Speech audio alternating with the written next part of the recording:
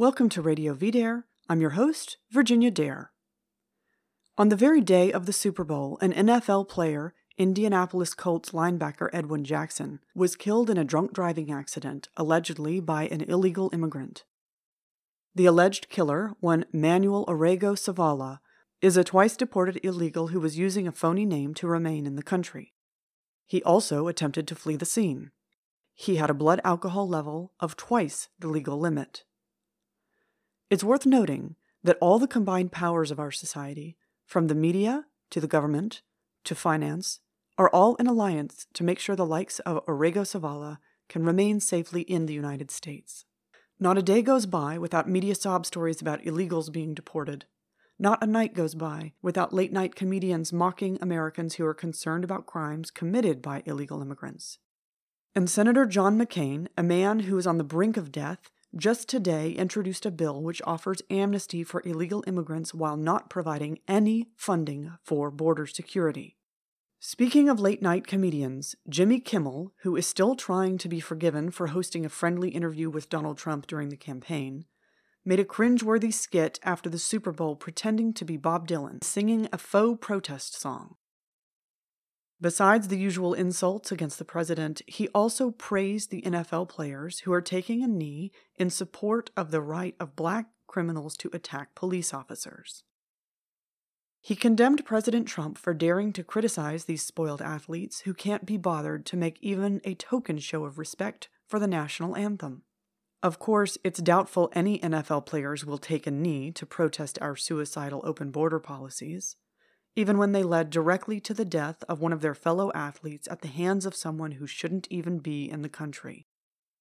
Indeed, if any NFL player did take a knee, they would instantly be fired and disgraced in the eyes of the media.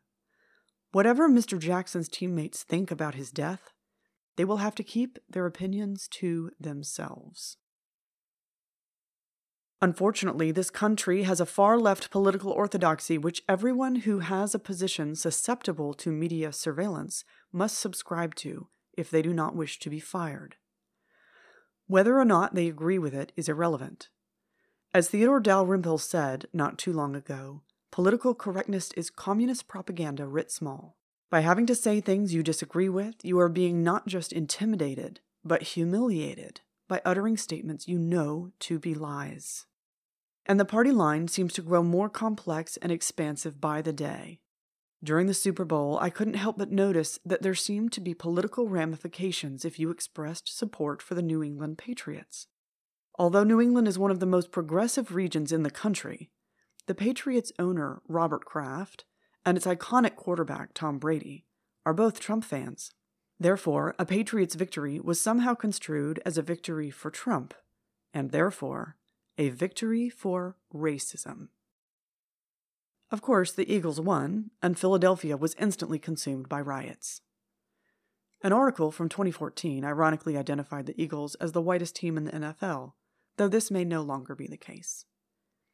What is most striking about all this is how disconnected from reality sports has become. Players no longer have any loyalty or connection to the localities they ostensibly represent. The political connotations of sporting events are largely invented by the media or by professional grievance mongers looking for another opportunity to rent-seek. And when there is a genuine human tragedy created by bad policies, as in the death of Mr. Jackson, there is almost no media discussion or debate. Instead, we argue about who had the best commercial. At their best, sports are a celebration of human greatness. Even at their worst, they're supposed to be an escape from a difficult society. Today, we have what appears to be the worst of both worlds. You can't escape from politics at the Super Bowl, and you have to walk on eggshells even when discussing football. Rather than giving us something inspiring, sports today seems to give us nothing but depravity, and the death of a player doesn't even prompt discussion, let alone policy changes. I can't help but wonder how much longer this can go on. Fewer people are tuning in, and I can't imagine people are still enjoying this in the same way they did years ago. It's not surprising that at a time when even our federal government is failing us, our sports leagues are too. And the only question is, How much longer can these declining institutions be propped up via marketing and nostalgia? I'm Virginia Dare, and we'll talk again soon.